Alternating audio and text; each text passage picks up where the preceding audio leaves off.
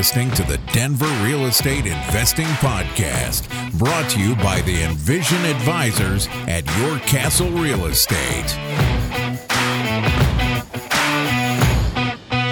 Hey everyone, welcome back to another episode. Today, we're going to have Chelsea run us through a portfolio analysis scenario where we take one of our clients' house hack from a couple years ago and look at it as a room-by-room scenario, as an Airbnb scenario, as a single lease, and then as a room-by-room scenario with some added principal pay down to put the note on the lower amortization. So same property, 4 scenarios, and lots of spreadsheets. Chelsea, glad to have you back. Hey, Chris. So great to be here. Thanks so much. Yeah. So as we like to start these, I like to take client feedback and actually put that into practice and answer some questions that I get from clients frequently. So the one thing that I hear often is, should I Airbnb my property? Or what if we move out and I stop renting by the room? And so I wanted to kind of run a property through the scenario, one of our properties that does really well room by room, and see what it produced. So here we go.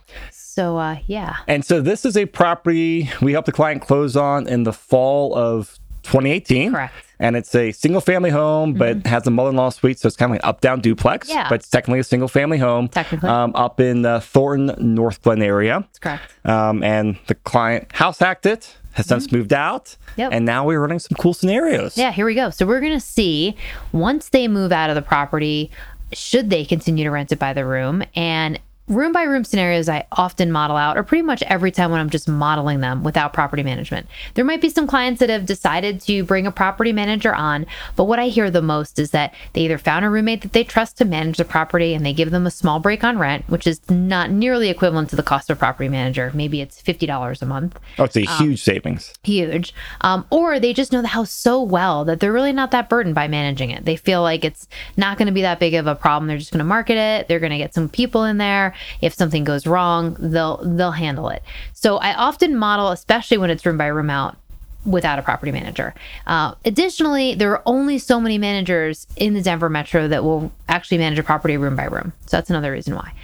So this scenario is saying you're going to keep it as a room by room rental. And of course, it's going to cash flow really well. We're using the initial numbers that came from that 2018 scenario, which this person put 6% down, which in today's world, you can put down 3.5%. So it doesn't have to be 6%. The interest rate was quite a bit higher than what we're used to seeing now. It was 4.875%, which, is relatively high. And the average rent that they're receiving for this property is $4,055 a month, and they're actually not billing back on the utilities. I do find in many cases that when it's room by room, the utilities are billed back because it's hard to split otherwise. Otherwise, it's just, you just say to the person, you'll pay me $1,000 a room and you'll pay me $100 for utilities. And that includes water, that includes sewer, trash, all the energy. So, that's usually what I see. But in this case, that's not even happening. So this is a very conservative approach to look at this property. But it is producing a really nice $13,000 per year of income at an 8.5% cap rate. So this is an amazing property. I mean, this property is doing so well room by room. So now somebody says, well, what if I Airbnb it? So if we go to the second scenario, I'm gonna recap right there. Yeah. So room by room, he's cash flowing $13,000 a year after expenses and after the normal mortgage payment at 4.875%. Correct. And if we were to drop that mortgage payment or that interest rate, if we were to put down a little bit less on the percentage, down payment as a house hack at 3.5%, those numbers would change. They would shift.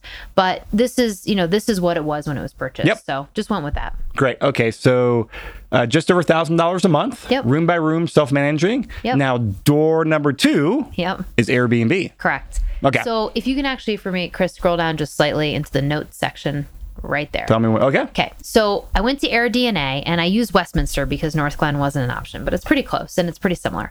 And I said, what's the average nightly rate in Westminster? And it was $136 per night. And the average occupancy for a single family home rented in Westminster was 77%, with higher rates in the summer than in any other time of the year.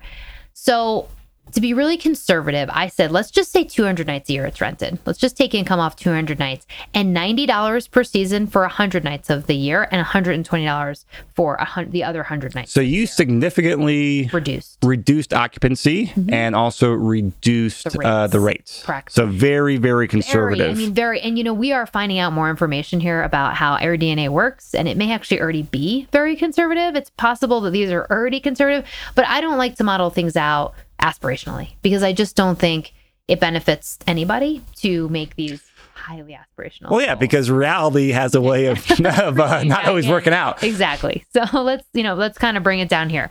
So that's basically only 55% from 77% of nights rented. Okay. So like 77% occupancy to 55% occupancy. Correct. Yep. And, an average of 136, per night to closer to like 110 per night, right? So like it's just again, or 105 per night. So it's a reduction. It's a significant reduction. I used all the same stats here. So 6% down, 4.875% interest rate. And I said, okay, if you still have the same mortgage and the same bills involved here, and you're not going to charge for utilities, because you don't charge for utilities with an Airbnb. You're covering all of that. Then I'm putting in vacancy, and instead of property management, I'm putting in a 5% fee, which includes a little bit of cleaning. Well, the cleaning fee and the Airbnb fee, because you're going to manage the Airbnb, generally speaking. Most people don't have a manager. They won't even manage an Airbnb. So you're managing this on your own, but you're going to pay a cleaning fee and an Airbnb fee. Although generally when people Airbnb, they pay that cleaning fee. It's embedded in the price of an Airbnb. So it's more like if you needed to do anything else to maintain that, as well as your costs to advertise it on Airbnb. So this has a lower property management fee. This immediately drops us to a 2.65 cap. So we went from an 8.5 cap to a 2.65 cap, and we're losing around $11,000 a year. Now, did you run this at the AirDNA numbers? That's what I'm saying. So the 1833 per year is the average of 55 nights. If you click on that cell. Actually, you can't see the cell, but if you click what on that, row? Right there. Here? Yep. So if you look at that, it is 1833. Actually, at one point I had the calculation. I did 55 times. And if you do equals 55 times 105, which is splitting the difference between, 200 times 105 divided by 12. So what that's saying is if you got 200 nights a year at an average of 105 a night, that's your total annual revenue. And I divided that by 12. What happens if you took the 136 night average at 77%? Let's do it. So you would have to do first 365 times 0.77. So you'd have to figure out how many nights that is. All right. So more than 200. 366 times 0.77. Yep.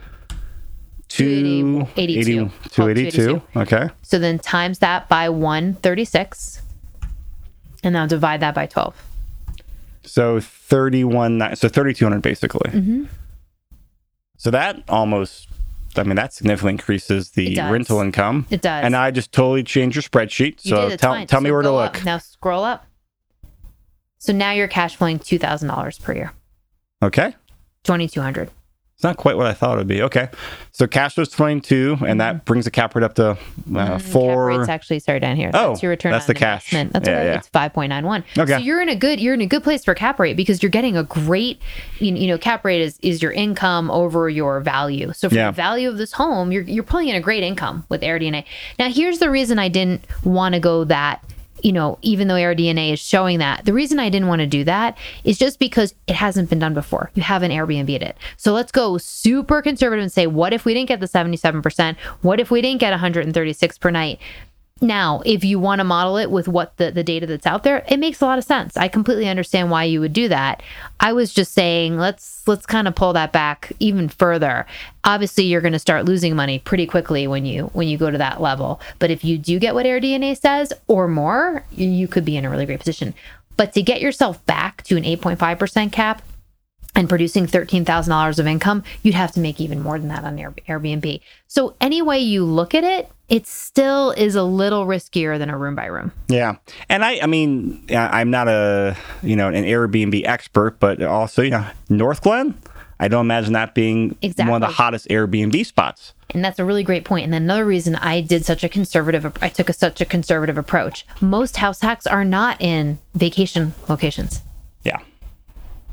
And it's the vacation Airbnbs that tend to produce the really high rental incomes. When you're in a residential area, that's why I went really conservative, because I thought to myself, well, maybe some of those Westminster rentals that are on AirDNA data might be corporate rentals. You're closer to Interlaken, you're closer to Boulder, you're closer to some corporate places. Some of those could have been corporate rentals, and they were mixed in with someone who is literally in a more suburban location.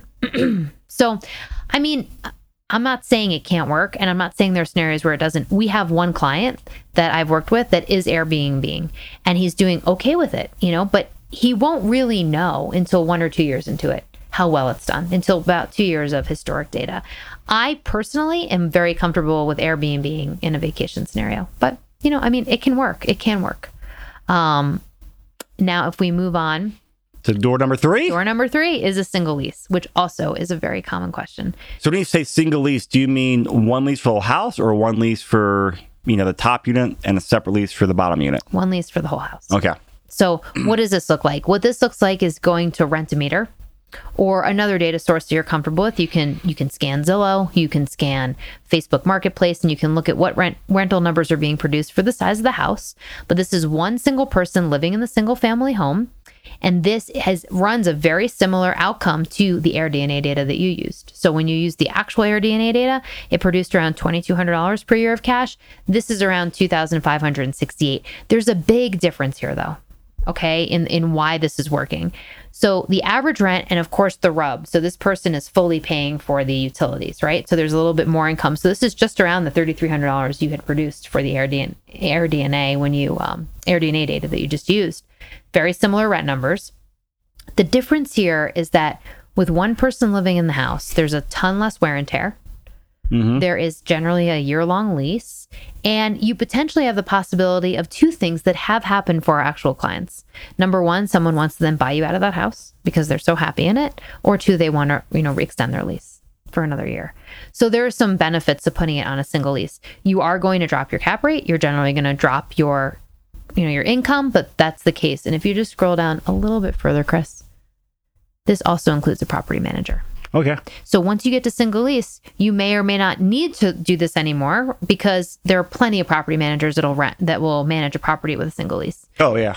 Now, if you remove the property management, if you decide you are still going to manage it because it's a home you lived in, and you just delete that 8%, yep.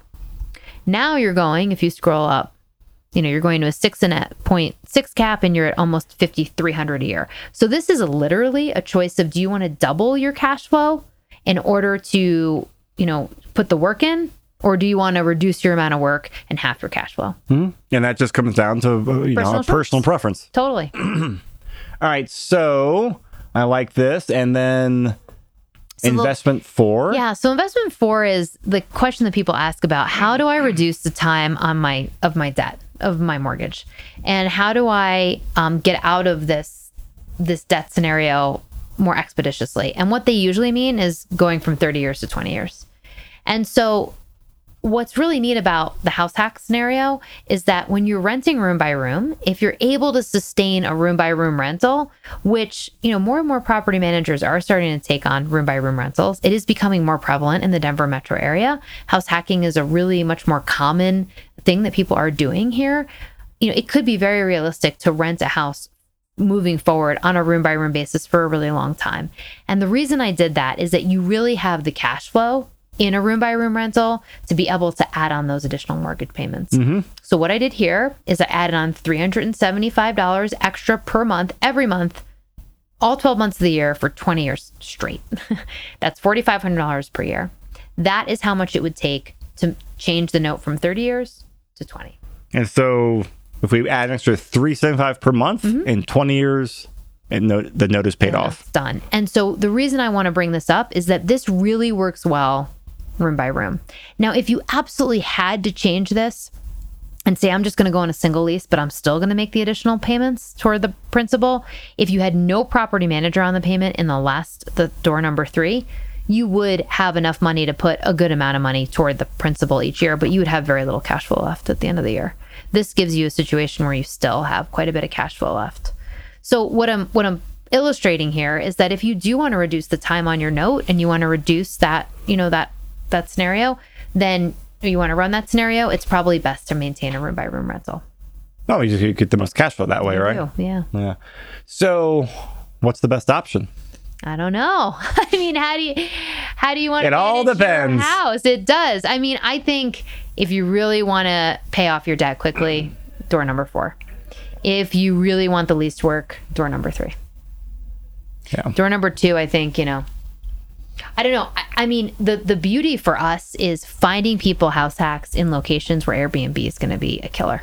And I think it exists. It definitely exists. There are places where Airbnbs are going to be really strong, maybe closer to the downtown towns, some closer to Boulder, closer to college campuses where people come in or are constantly visiting as COVID's coming to an end here.